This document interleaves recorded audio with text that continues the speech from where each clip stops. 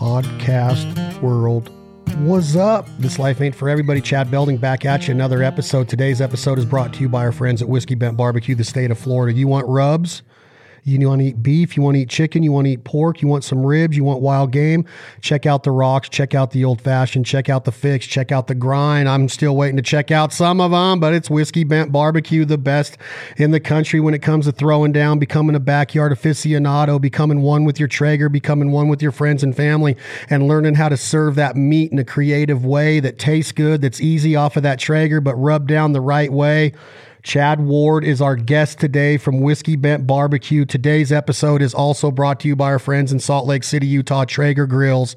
We got a lot of good things popping with Traeger. You heard Tyler Stark, VP, Director of Marketing, here in the last couple days. We got big launches going on with the new app, as well as that news he gave us on the podcast of just with the push of that button, you're going to be able to get your new Pro Series, your new Ironwood, your new Timberline Series grills up to 500 degrees for reverse searing. And if there's anybody in the country, in my opinion, that's made reverse searing famous and brought it to the forefront, at least to my audience in the last 24 months, is Mr. Chad Ward, Mr. Whiskey Bent Barbecue himself. Welcome, my brother. Dude, thank you, brother. Good to be back. We were talking. It's been a decade since either one of us have been off the road for more than 3 weeks like this at a time since COVID-19 hit, huh? Yeah, man, it has been, and it's just so different. I mean, our job is to, be around people, entertain people, educate people, and obviously we're still trying to do it through some of our technology, but so much different, man. You just put that tumbler cup over there to your right. That's your right arm. What's in that cup? Dude, it's a little early today, man. So it's just water with some Crystal Light like drinks. Am I to believe this? You can. I know it's hard to believe, but you can, brother. The quarantine, the COVID. We just said you've been home for 10 years. This is the first time you've been home for more than 20 days in a row. Are you grilling out a ton right now, being at home like that? Is your freezer stocked up, and are you grilling for yourself? Because a lot of the times Chad Ward grills for hundreds and hundreds of other people. We're going to get into that and what you did at Super Bowl, Dan Patrick, Ken Griffey Jr., and not Barry Sanders, but Deion Sanders. We're going to talk about that. But have you been cooking and throwing down for yourself a bunch? Yeah, man, I have been, and I've been trying to take a little bit of food over to the parents so they don't have to cook. So, yeah, man, I've been trying to keep the Traeger fired up and keep the pit lit. Is there anything that is like a go-to right now in Chad Ward's world? I'm sure that a lot of people are thinking like, we're cooking a brisket, we got pork butts, we got steaks, we got Snake River Farms. A lot of things go on. You've introduced that to a lot of people out here, California, Nevada, through Traeger and Whiskey Bent. Is there a go-to right now that you hammer down? Is it a mixture of vegetables and meats? Is it chickens and pork? Is it always red? What are you rolling with right now mainly? I just got done. I did 3 slabs of ribs, and they were delicious, man. When I eat ribs at home, I think it's because of my competition background. When I eat ribs at home, I like dry rub ribs. So no foil wrap, no sauce, just a good dry rub rib, 275 to 325 on the Traeger for 2.5 to 3 hours. So I did a couple of those yesterday, and then while those were going, I slow cooked some collard greens. Dude, I did not like collard greens as a kid, but there's something about the last year and a half. I think it's more eating the keto diet. I love the hell out of collard greens. And then I got pretty redneck ingenuic, if you will. And when the collard greens were done, I took them out of that pot liquor and then put myself a batch of boiled peanuts to cook in that leftover collard greens pot liquor. Oh my gosh, dude. I tried those boiled peanuts today. Out of bounds, man. So good. You're not doing that on the Traeger, are you? No. I just did that on the stovetop. Just on the stovetop. I did throw the collards on for maybe about an hour at 165 super smoke just to get a little bit of smoky flavor to them. Then I threw them to the pot. What are you seasoning the collard greens with, so I have an idea? And it better be something that I have in my pantry. That's a hint, Chad Ward. That's a hint. I'm probably going to be dropping hints throughout the next hour. No problem. I used some salt pork, and then I used the rocks. I used my rocks. That was my go-to for the season. I've done it with Blazing Bird too, and that's a pretty good seasoning to put in collards if you want a little kick to it. I like that Blazing Bird. So let's start there. I want to start there real quick on sure the mixology of a rub, not looking for any proprietary information. I've actually, everything's transparent with me is that I've been looking into do it. I've talked to you about doing a Foul Life rub before, been looking into some different ways of, it's like, you want it to taste like this and you want some of that and you want some of this and a little bit of this and a little bit of that, but you don't want to copy anybody and you don't want to knock anybody off because y'all are so good at what you do. How do you do it? What's the first step in what you do? Is that probably going to start off with a sentence like you just started off your rib comment about your competition background, that you have this flavor profile built in your head and you're like, that's what I'm going to go with for chicken. I'm going to add some spice for a spicier Blazing Bird for wings or whatever. How does it even start, Chad Ward, the process of developing a rub? Because your rubs have taken the country by storm. They're going into retail outlets and dealers across the country. Your private online sales are through the roof. Congratulations. But what's the first step that you even look at in that? And I'm not telling you to tell me how to make a rub. I'm saying, like, how did you get your rubs to where you wanted them? Yeah. So you hit on it. Really just stuff that I had used that I was mixing, in my kitchen when I was cooking, 20, 25 contests a year. I would, I just make a batch of it, last me a couple of contests, and then make another batch. And that was for the rocks, the old fashioned, the bird. Those three were kind of my staples that I was using, obviously for the given categories. And I remember a guy that runs a co-packing operation over in St. Pete. He's my co-packer now. Greg Watkins, Sauceology. And Greg also competes, and he'd reached out to me kind of when I was starting to get, more popular. And he said, man, I think you're walking away from a lot of money and an opportunity to get your product in people's hands. And I said, well, what do you mean? He's like, would you mind sharing your rubs with, consumers? I was like, nah, man. I was like, I think it'd be awesome. I always want to do something like that. He said, well, why don't we work together? I'll put together some things, you'll sit down and give me the recipes and give me some samples and what it tastes like. And so I'll always make sure you do a non-disclosure first if you're going to go to a co-packer, just to protect yourself, confidentiality, non-disclosure, NDA.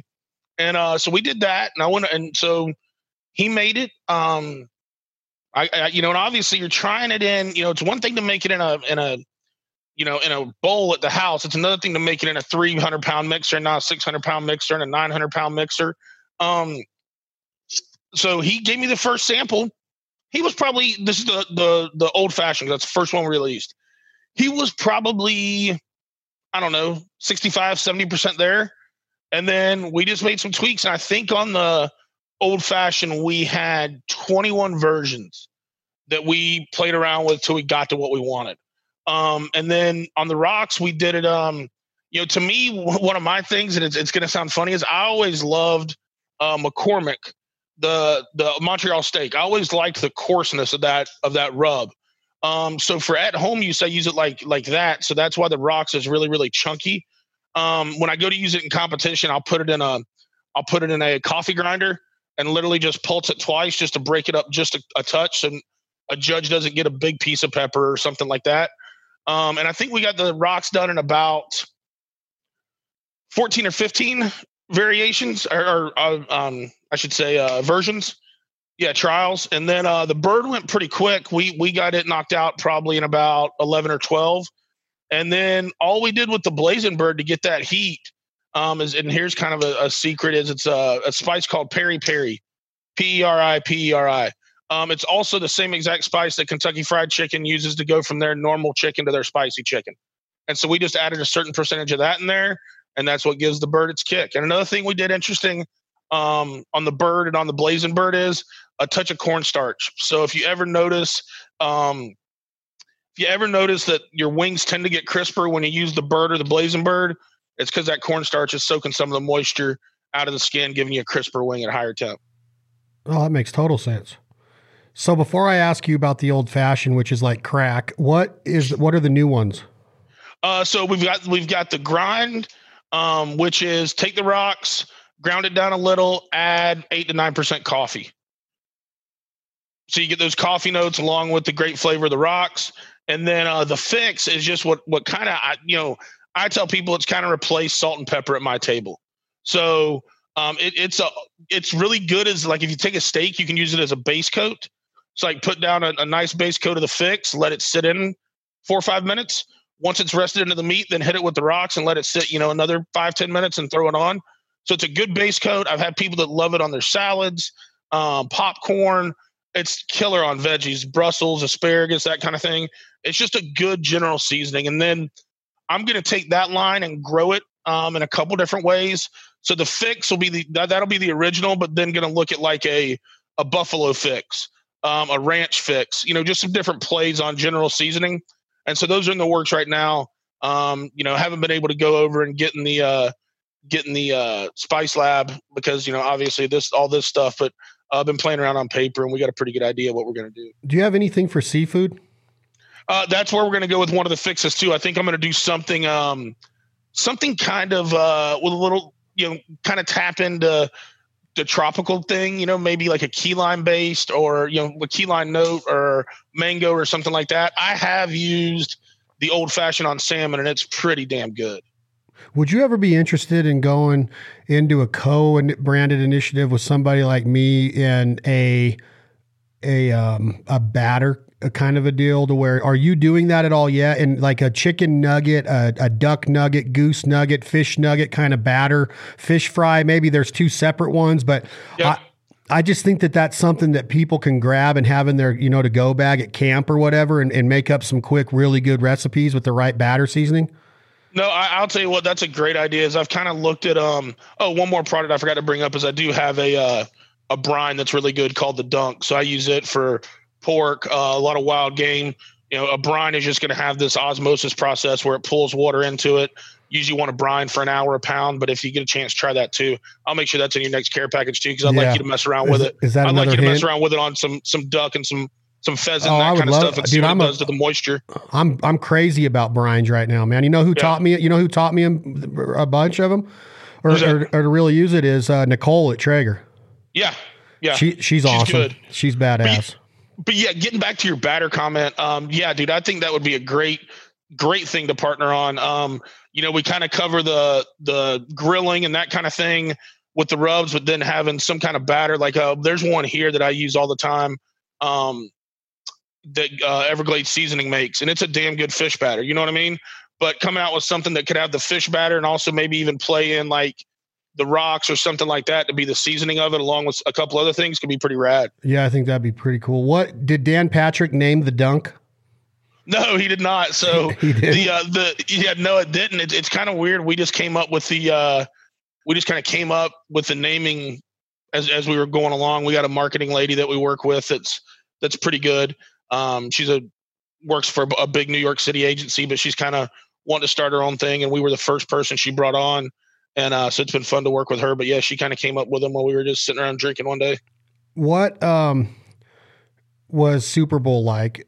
The rubs play right into this because your rubs are they're on showcase down there with the crew. You had some help down there. I saw you had some of the Traeger ambassadors and family with you down there. What kind of guy is Dan Patrick? How I look at it, like duck hunting is this common denominator, and you and I have discussed this before, that it has opened up all these doors for us. And then you're with the Dan Patricks and the Griffeys and the George Bretts now, and there's all these different things, because barbecue is another common denominator because food is social, and food is, that's, in European countries, that's pretty much what you do. You party and drink and eat, right? In America, we're a little bit more stressed out, so we don't wrap as much around to it, but it is a big time social endeavor here. Absolutely. No, I will tell you right now, man, when I got to meet Dan 3 years ago, when, both of our dear friend, Denny Bruce was kind of getting us ready, to look at evaluating, Dan Patrick's show coming on as a sponsor of Traeger. And, I've grown up watching Dan. He's always been kind of my favorite sportscaster, or news anchor, or sports anchor, I should say. Great dude. And so I was like, really like, I've never really been nervous to meet people, but I was really nervous to meet him. Like one of those things, and me and you've talked about this before, like you look up and admire this person, you're like, dude, I really hope they don't turn out to be a dick. You know what I mean? Yeah. And Dan was so nice and so welcoming. And I mean, it's interesting now. I mean, now 3 years into the relationship, me and him have probably talked 2-3 times a week during the quarantine. I go to his Christmas party every year. He's literally became a personal friend, and there's no more genuine guy. I mean, the way Dan is on TV, he's almost even nicer when you meet him in person, and he's a pretty damn good guy on TV. So no, he's super authentic, real deal. And for me, Super Bowl, something that was really special is my parents, you know, being in there. My dad's 70, my mom's 66. They had never been able to meet Dan or any of the guys, so we rented a big ass Airbnb. Traeger did, and just so happened there was one spare bedroom. And so my parents came down. We did a dinner Wednesday night for Dan, the whole AT&T staff at our Airbnb. And my mom, my dad, my niece came down and did that dinner, and then went, and Dan's people were great. Sat them right in the front row for the show on Thursday and Friday. And it was really cool for them to see.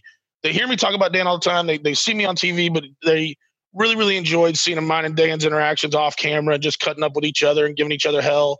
It was really cool to be able to share that with them. Have you ever talked to Dan Patrick about his relationship with Adam Sandler and what kind of guy Sandler is at all? Because how cool is it that he went from a sportscaster to being in several of his movies?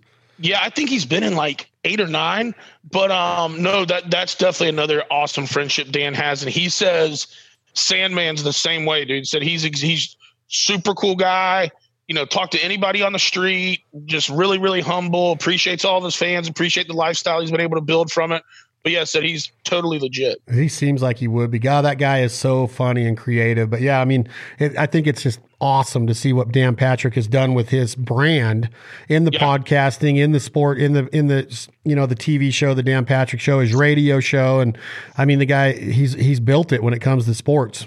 Well, they, you know, and for Dan being later in his career, I mean, they're on a kind of a new journey right now. At the end of February, February 28th. Their agreement with AT&T DirecTV canceled because their AT&T shut down DirecTV shut down the audience network, and so Dan had a decision to make. And I talked to him about it several times. I mean, he's got the big footprint radio wise, 336 affiliates through iHeart. But he's like, well, dude, what do you think about the show? I was like, dude, just stream it on YouTube, man. People are going to watch it. And the first day they streamed on YouTube. They got over 100,000 views within 24 hours. Wow. So yeah, really awesome for them. And a lot of people loved it because they were like, dude, I could never watch it in Canada. I could never watch it overseas. Hey, I'm deployed. I'm a huge show fan, but I couldn't get it internationally. And now by the power of YouTube, they all can. So it's interesting. I've done a kind of a little bit of a tangent here, but I've always been a DirecTV guy, but kind of when they effed over Dan and those guys, I was like, man, I wonder if I could go and, cut the cord.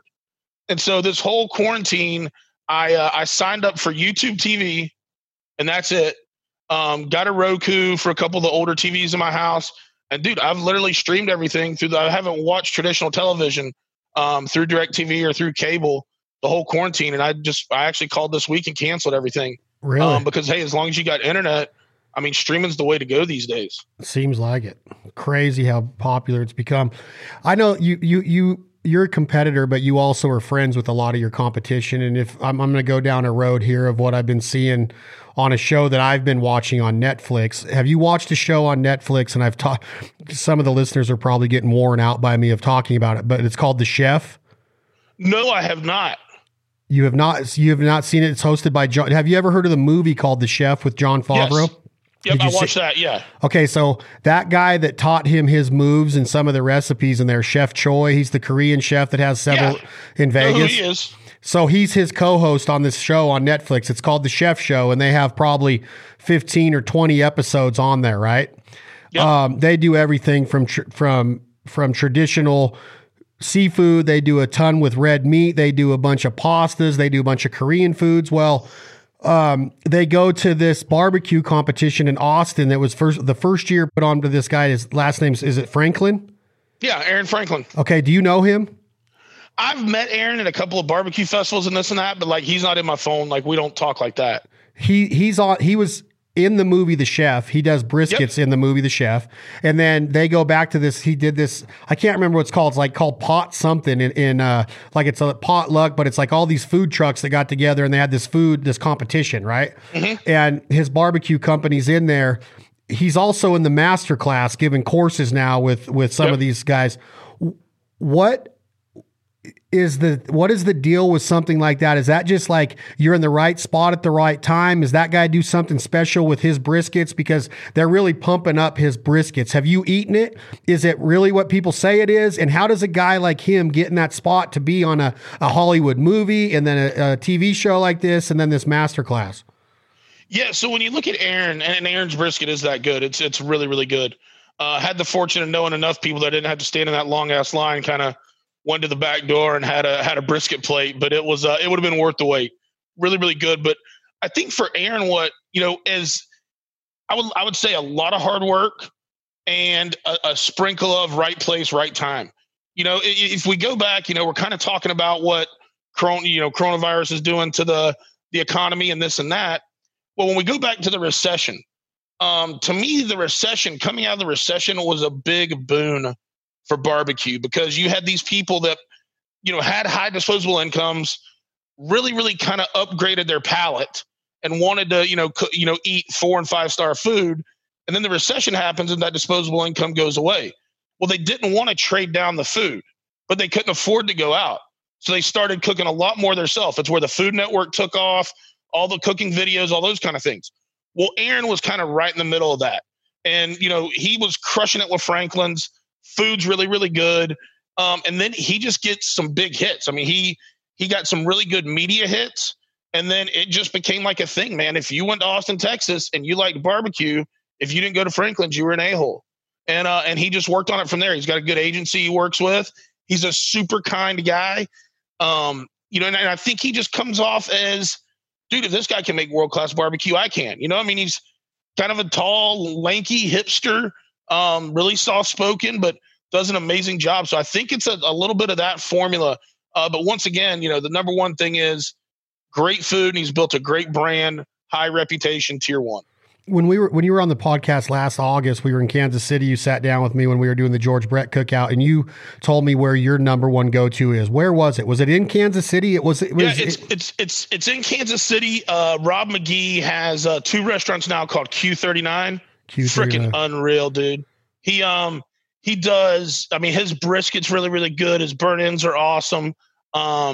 He's got this pork belly dish that's appetizer that's amazing with this white bean cassoulet that's really good. And then the other thing I really like of his is his ribs. So his ribs, he cooks competition style, but then right before they come out to you, he'll put them babies over the char griller at about 600 degrees for maybe 30 to 45 seconds. Oh my God, dude. So good. And it's white beans with it? Yeah. So like a white bean, almost like a small version of like a navy bean.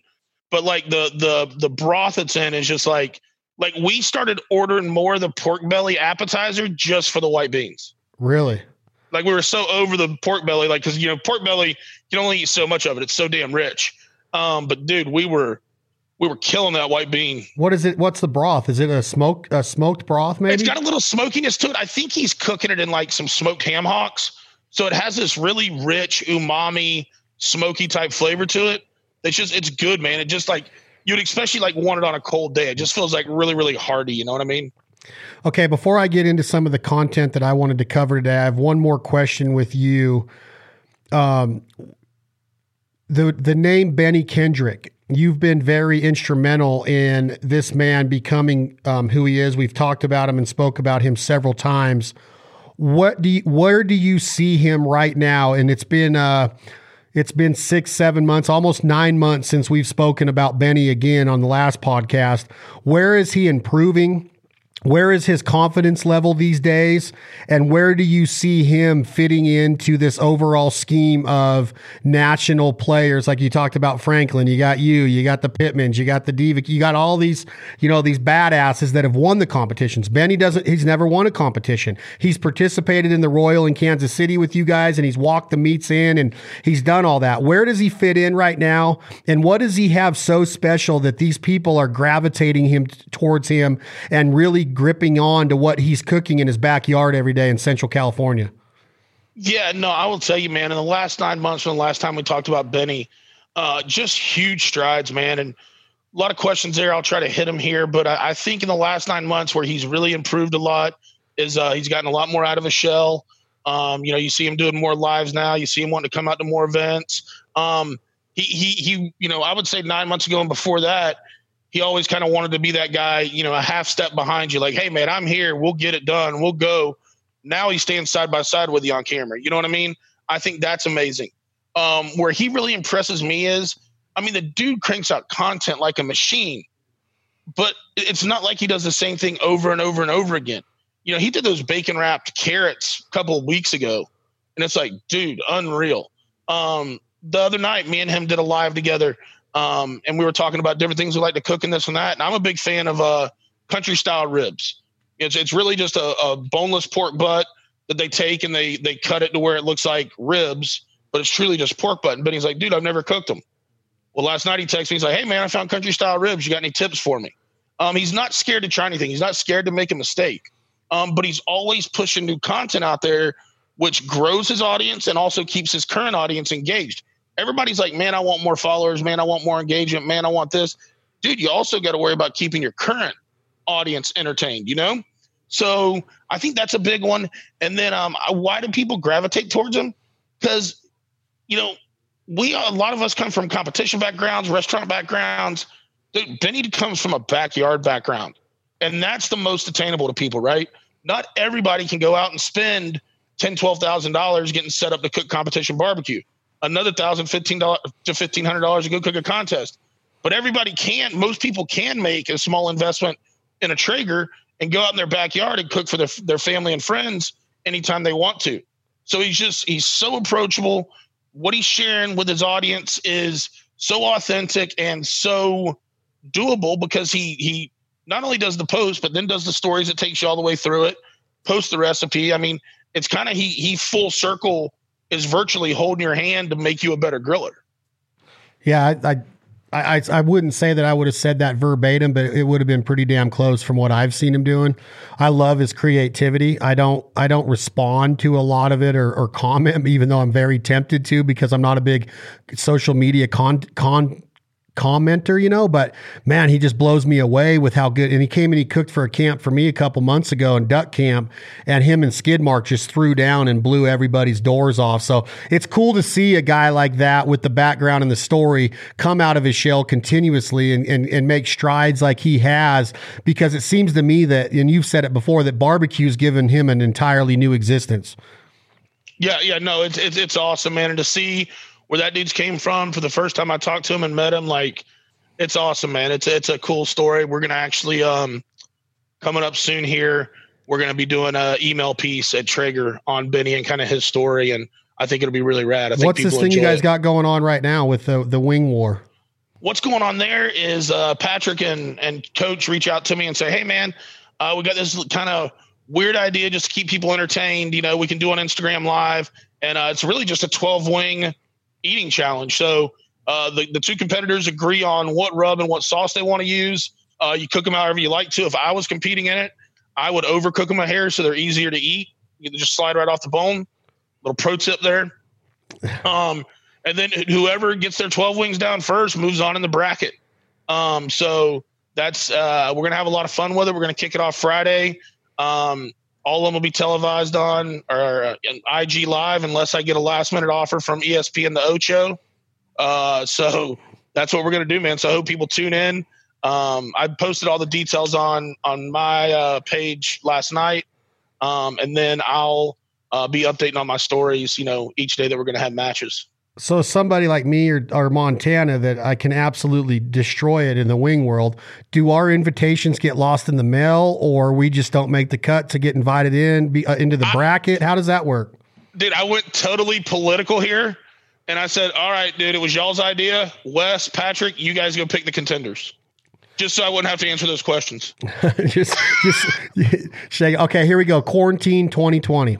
Everybody's got their freezer. A lot of stores are empty on the meat shelves. Yep. Guy or girl walks out to their deep freeze. They look in it. They did a Costco run a couple weeks before this starts, and that's where my line of questions is going to take place from right now. Okay. First off, the Traeger that you would tell somebody to get right now, all around badass model that you can depend to do everything from cauliflower to reverse sear a ribeye. What do you tell them? I mean, right now, I mean, obviously, money's always an object. If you're, the Pro Series, the 575 or the 780 are just workhorses, man. I've cooked a ton of meat on mine, and they do a great job. If you want a little bit of an upgrade, a little bit more room to cook on, you can move up to the Ironwood 885. Got a little bit of insulation. So, like for me here, the Ironwood's probably a really, really awesome choice here in Florida. But if you live in a cold weather state, I think you could look at making that upgrade to the Timberline. But if I could only have one, and price was an issue, I would definitely go with the Pro Series. I mean, it now gets up to 500. I know you said Tyler was on earlier, but yeah, it does get up to 500 now. It just takes a download of the app and the new firmware. So that's cool. That's one of the differentiations we had between the Pro and the Ironwood and the Pro and the Timberline. So yeah, that Pro Series is a badass grill, man. But if you want a little more feature set, super smoke, this and that, Ironwood for warm weather areas, Timberline for cold weather areas. So they open the lid to the deep freezer. First thing on top is some pork chops, mid-cut pork chops. What are they doing from temperature to the first bite they take? I want all of this on a Traeger of their choice. Yep. They have it. Either they bought one at Costco or one at Ace or one at Home Depot, or whatever they got it. Pork chops is number one because I think everybody in America probably has pork chops in their freezer. Yeah, I just did some pork chops the other night, so I'll walk you through it. I brined them for about 2 or 3 hours. So if you've got a brine, you can mix it. If not, there's some pretty simple brines out there online you can grab up. But I just took a scoop of my dunk to the water it calls for. Make sure they're floating in it good. Put them in the brine in a Ziploc bag, throw them in the fridge, set a 3-hour timer. 3-hour timer went off, went over, pulled them out of the brine, washed them off real good, patted them dry. And then I used a mix of, I did the Bird as my base rub, and then came over the top with a little bit of Old Fashioned and threw them on at 225 for probably, they were thick cut. So they probably ran about 45 minutes at 225 super smoke. And then I pulled them off, had my Ranger going at 500 and seared them for maybe a minute and a half each side. I don't mind my pork pink, so I pulled it right at 145, let it rest about 10 minutes, took some pictures for the gram, and then ate. And I think I paired that night with some bacon fat Brussels sprouts that were really, really good. I did those on the Ranger while the chops were smoking. I did a bacon fat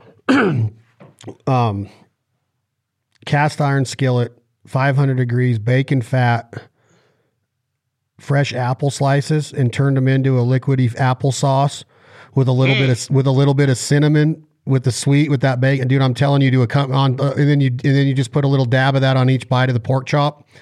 Oh, that'd be awesome. Bacon fat applesauce. Try it. Yeah, legit. I will. That sounds legit. So the last part of that pork chop, I want you to mention one more time. You pulled it at 145 degrees internal temp? So I smoked it until it hit about 125, and then I seared it until it hit 145. So a lot of people that don't like pork are used to, back the USDA used to say you had to cook pork to 165 because of, it would make you sick, which is total bullshit. And then they finally came back and officially relaxed it to 145. Sometimes like if I'm cooking a Traeger event, I'll cook it to 150 or 152 because I don't want people to come back and go, this pork's undercooked. No, it's not. It's cooked to the guideline. But when I eat at home, man, 145 on the dot. Sometimes even like if it's a pork loin, I'll cook it to like 142, 143. It's a little bigger piece of meat, and it's going to carry over cook a little bit more to where it's at perfect 145 when it's done carry over cooking. Okay, the next night they go in, they open the lid to that deep freezer or pull their freezer door open, and they have chicken drumsticks. All right. And the last part of this is try to do this one to a person that might not have a whiskey bent rub with them, but you could associate it with one of your rubs. But if they don't, what's the seasoning they want to use to make these to get that flavor, that moisture, and all that? Yeah. So and the crispy skin. Sorry. Yep. So on the chicken wings, one thing you can do is go ahead and kind of get the crispy skin, take them out of the package. Dry them off real well. So with a paper this is towel. this is for wings or for drumsticks? Sorry. Drumsticks. Okay. Legs. Okay. So take them out of the package. You know, obviously thaw them. Take them out of the package. Because they have been thawed, they're gonna have a little more moisture on the outside. So wipe them down real well. Put them on a sheet pan and throw them back in your fridge. And you can let them sit there for a couple hours. What that's gonna do is that's gonna allow that skin to dry out a little bit and start working towards that crispy skin. Flavor range wise, like, you know, I've had good drumsticks that are simply just a little bit of lemon pepper and a little bit of like Lowry seasoning salt. Just make sure you don't go too heavy handed so it's too salty. Or you can go just straight lemon pepper. To me, in the past, I've done a little bit of like salt, pepper, garlic, and a touch of a cayenne just for a little bit of kick. Any way you look at it, any of those would work for you. For me, when I cook it, I usually use my Blazing Bird if I'm not using just regular spices. Traeger at 375. And one thing I'm going to do actually before I season it, after I dry them out, is, so you ever notice when you cook drumsticks, sometimes the skin will snap. And so the reason for that is you got all these tendons and ligaments that run from each side, from here to the crown of the drum, if you will. And so what I like to do is I like to take and go about 1.5 inches, 2 inches up the handle, snip it, and then come up to the top, the crown or the bulb, go in about 2 inches and snip it. Then you'll notice that'll allow you to pull the skin all the way over the drum. That also makes it to where you don't have to worry about that skin snapping, because now those tendons and ligaments are released. It's also going to improve the chew whenever you bite into the drum. So do all that, season it up, and then 375 on the Traeger. And I'm going to cook, you know, we usually cook our chicken to 162, 163 when we're dealing with breast. When I do drums and legs, they go higher. I'll probably cook a chicken leg to around 180, 185 degrees. It's still going to be super moist, but my reason for that is it's dark meat. So it's got, you almost kind of want to render out some of that fat so it's not too rich. And then the other part is it's going to help break down the rest of those ligaments and tendons. Well, I'm having such a hard time with those two ligaments words. And tendons. Tendons and ligaments. It's going to help break those down some more, so you get a real nice bite when you chew it. So that's how I would cook kind of at home drumsticks. And at the end of this, do you have to do anything with the heat or the grill to reverse sear the skin to get it to that crispy at all? You know, no. I find if you're operating and cooking skin on chicken at 375 or above, you should get that crispy skin, especially if you pat it down and let it dry out for a couple hours in the fridge. So you're not smoking these at a lower temperature first. They're going right on off the cookie sheet after you cut the skin a little bit and flap it over 350 degrees. 375. 375. You're going to cook these to 180 to 185 degree internal temp. Are you letting them sit before you serve? Yeah. I always give everything, if it's smaller cuts like that, 5 or 10 minutes to kind of let the juices redistribute. And what's the time frame on that at that temperature, you think, on the Traeger? You're probably, depending on how big of drums you've got, you're probably looking at 35 to 55 minutes. 35 to 55 minutes. Oh, man, I've never cooked them at that high a temp, but I'm going to try it now. Guy walks in. They're good. You get a little bit of char on it, a little bit of texture. Obviously, if you want them sauced, you could obviously pull them around 165 and dunk them in sauce and put them back on until you hit that 180, 185. Just anytime. I don't do a lot of saucing, obviously trying to live a keto lifestyle. But, you know, obviously I do in competition. But just remember, anytime you're cooking with barbecue sauce, it's the very, very last step. If you put it on any earlier, a lot of them have kind of those cheap sugars in them. They're going to over caramelize and give your food a burnt flavor. So if you're glazing anything, always make sure it's toward the very end of the cook. But the recipe you just said did not entail a sauce, and you don't need a sauce at that. They're going to taste perfect. Yep.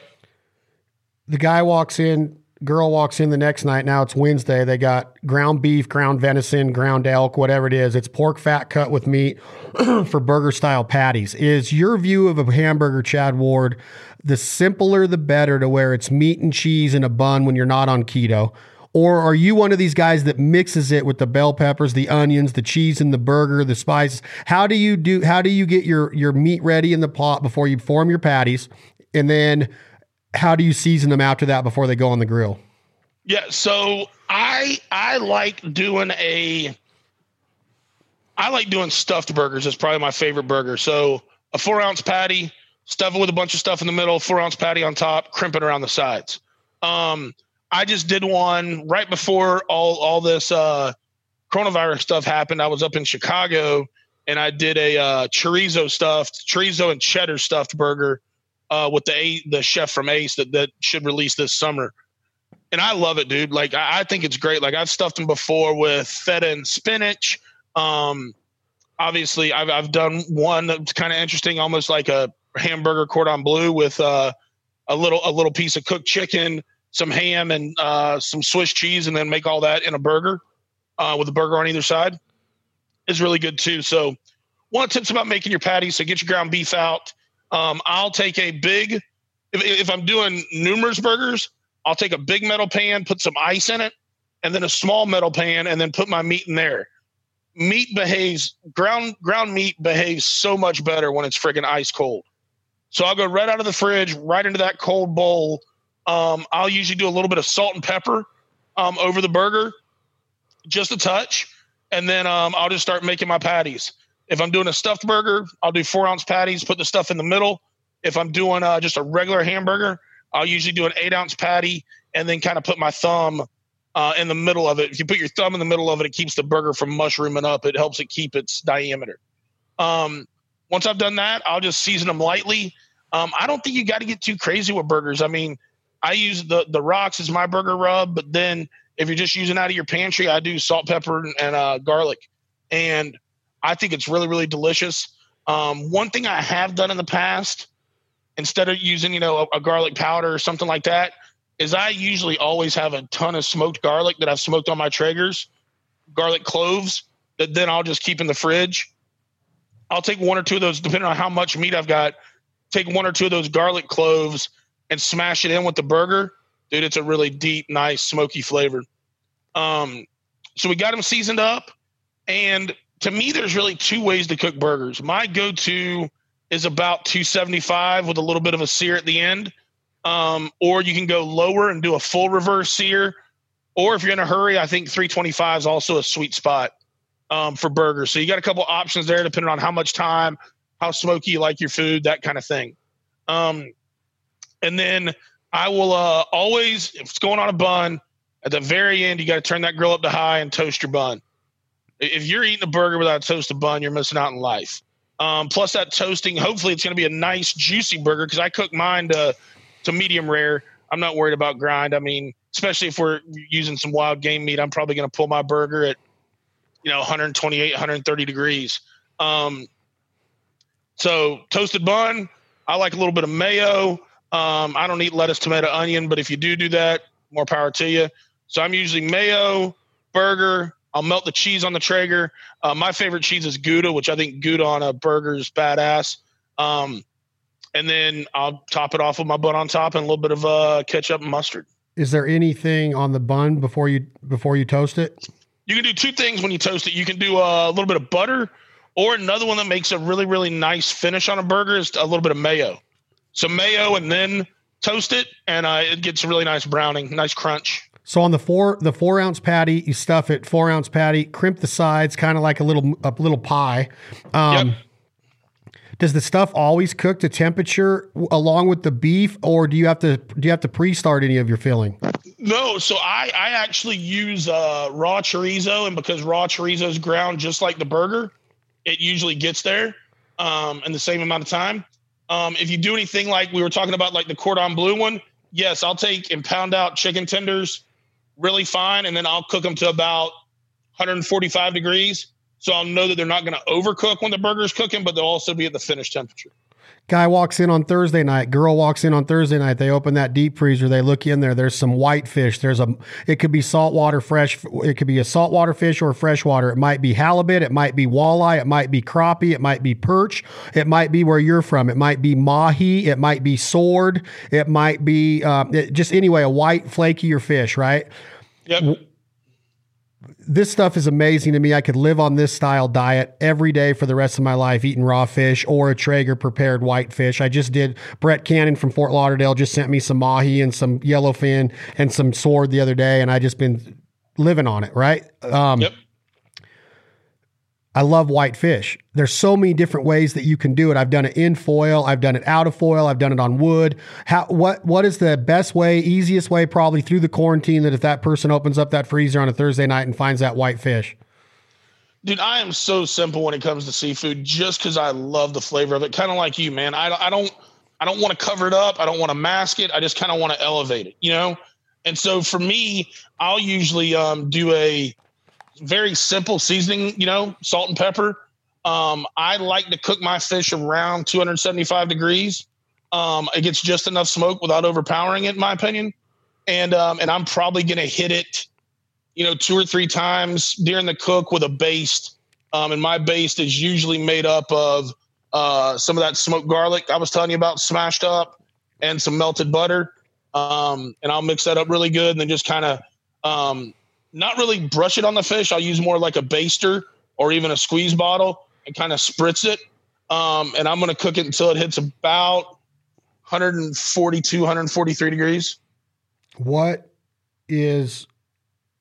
you say the fish was sitting on? Did you say that? No, I usually put it, I usually make sure my grate's really well oiled and just cook it straight on the grate.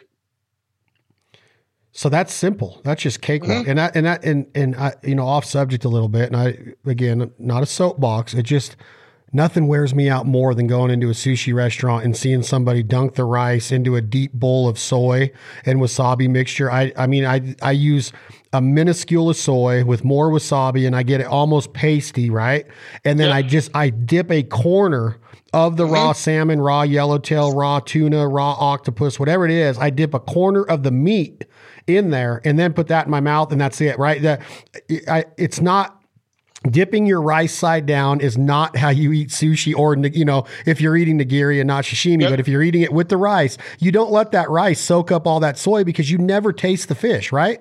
Nope. Me and you make sushi together. We eat sushi very similar the same way. I like mixing my wasabi with my soy, and like you said, and you know, don't try to cover it up. It's just a little elevation. That's it.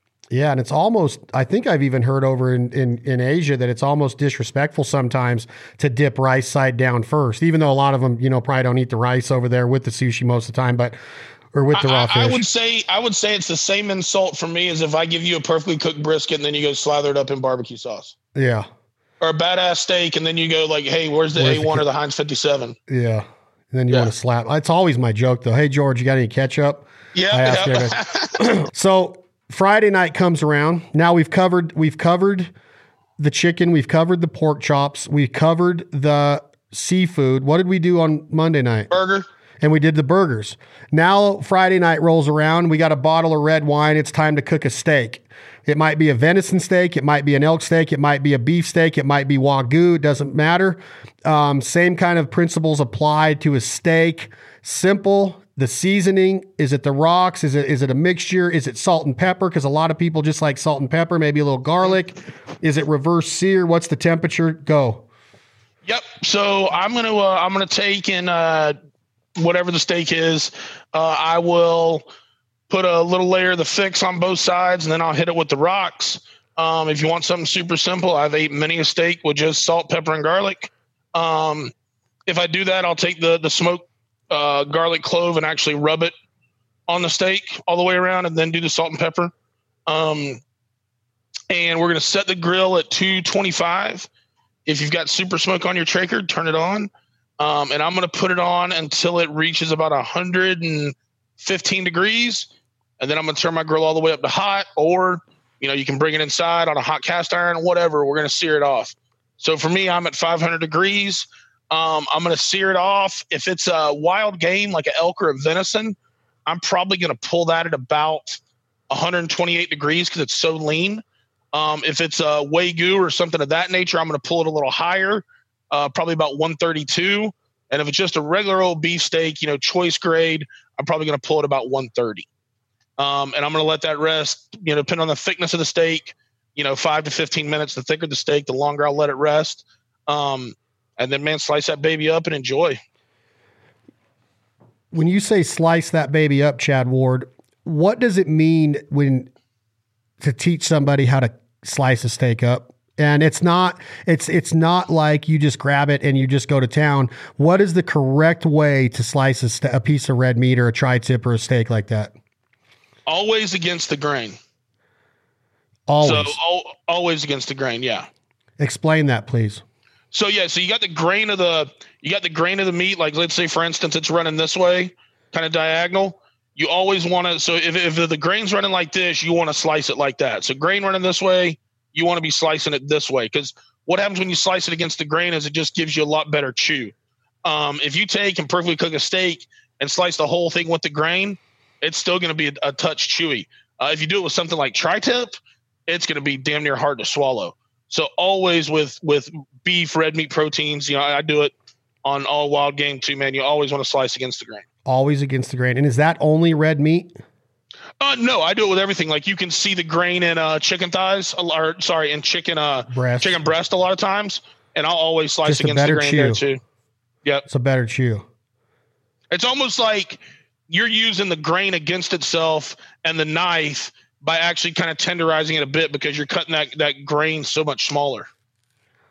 Huh. That makes a lot of sense. Yeah.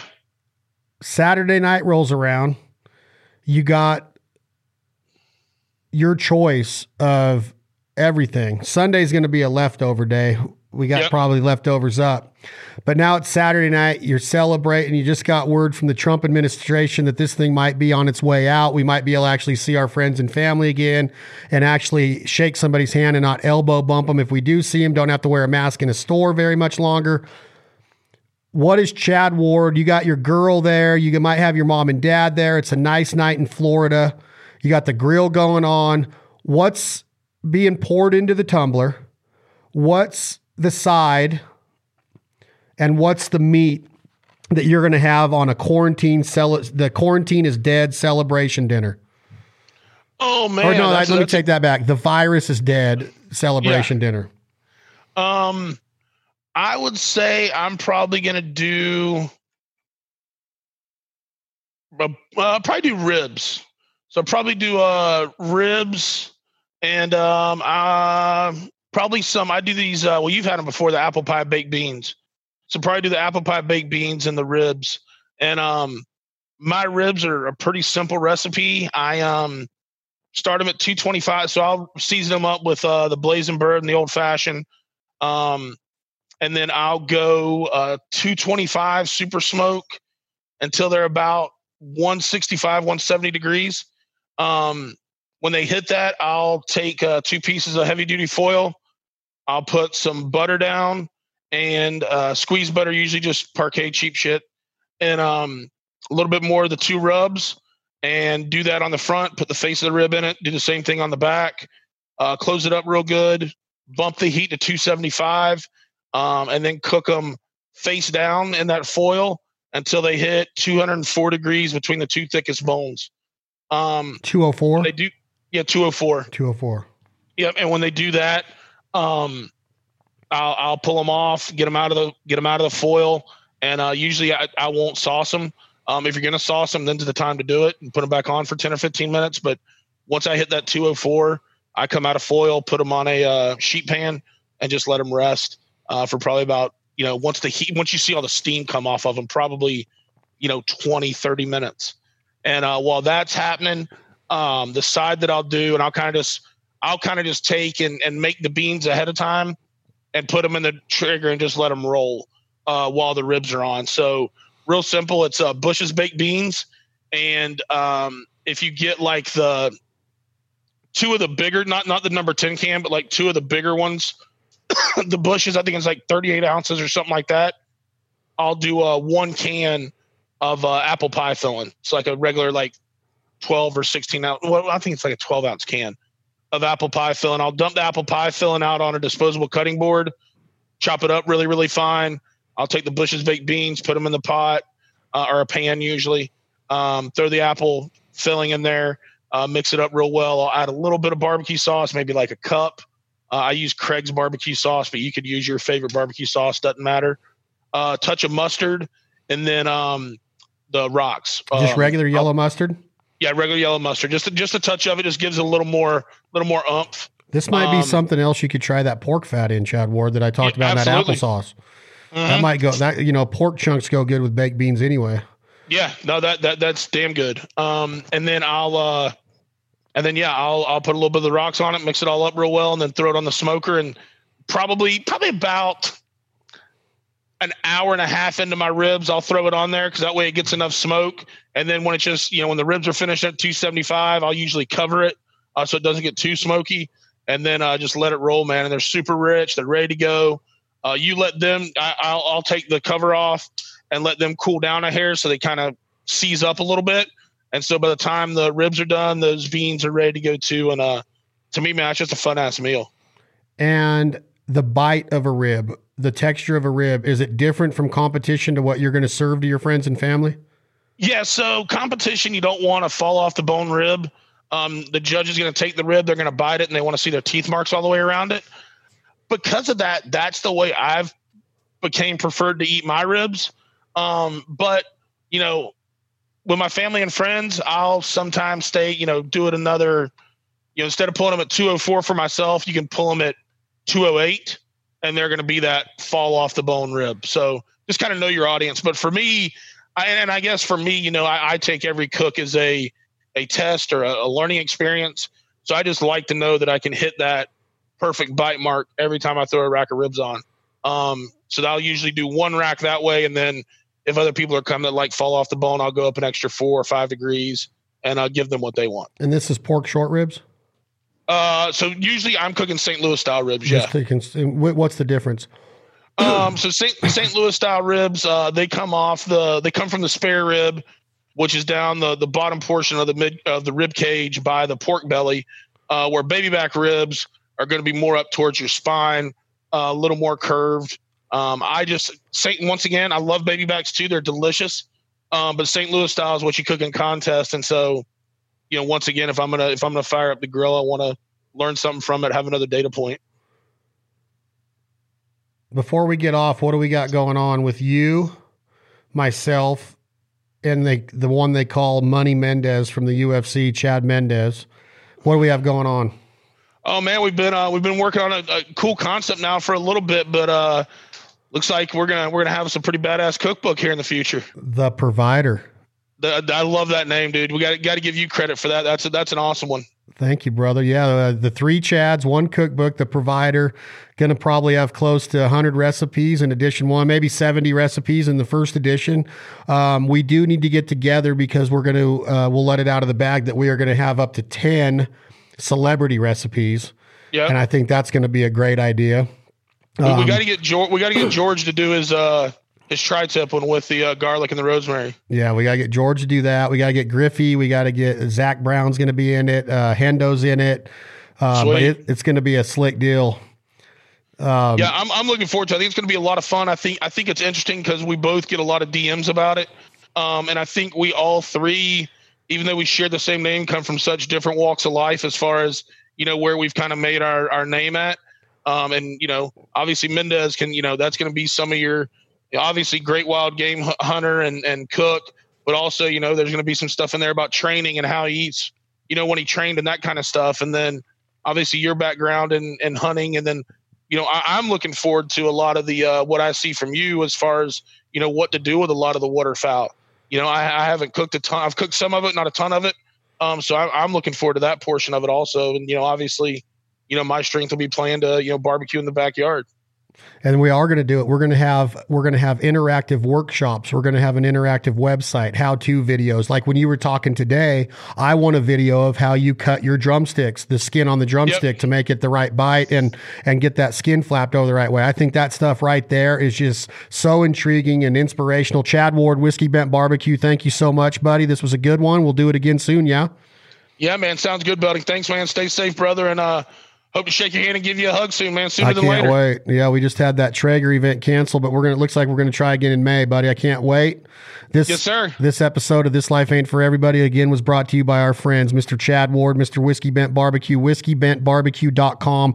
Get your rubs right now. Be looking for more. Get the dunk and learn how to brine, learn how to cure. There's so much stuff that this man can teach you. Don't be afraid to DM him. I probably shouldn't say that because he gets overloaded with them, but check him out, Whiskey Bent Barbecue. Thank you for supporting this, friends, the sponsors, the partners that support our TV shows, our podcast. Don't forget about our sister podcast, The Foul Life.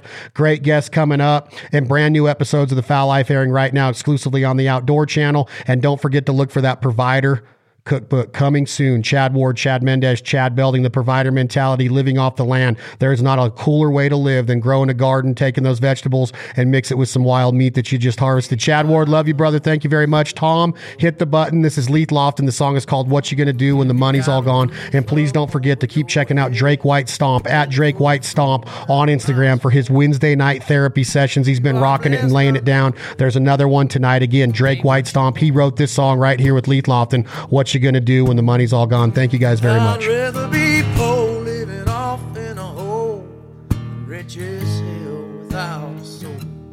Life on earth won't last too long, so what you gonna do when the money's all gone?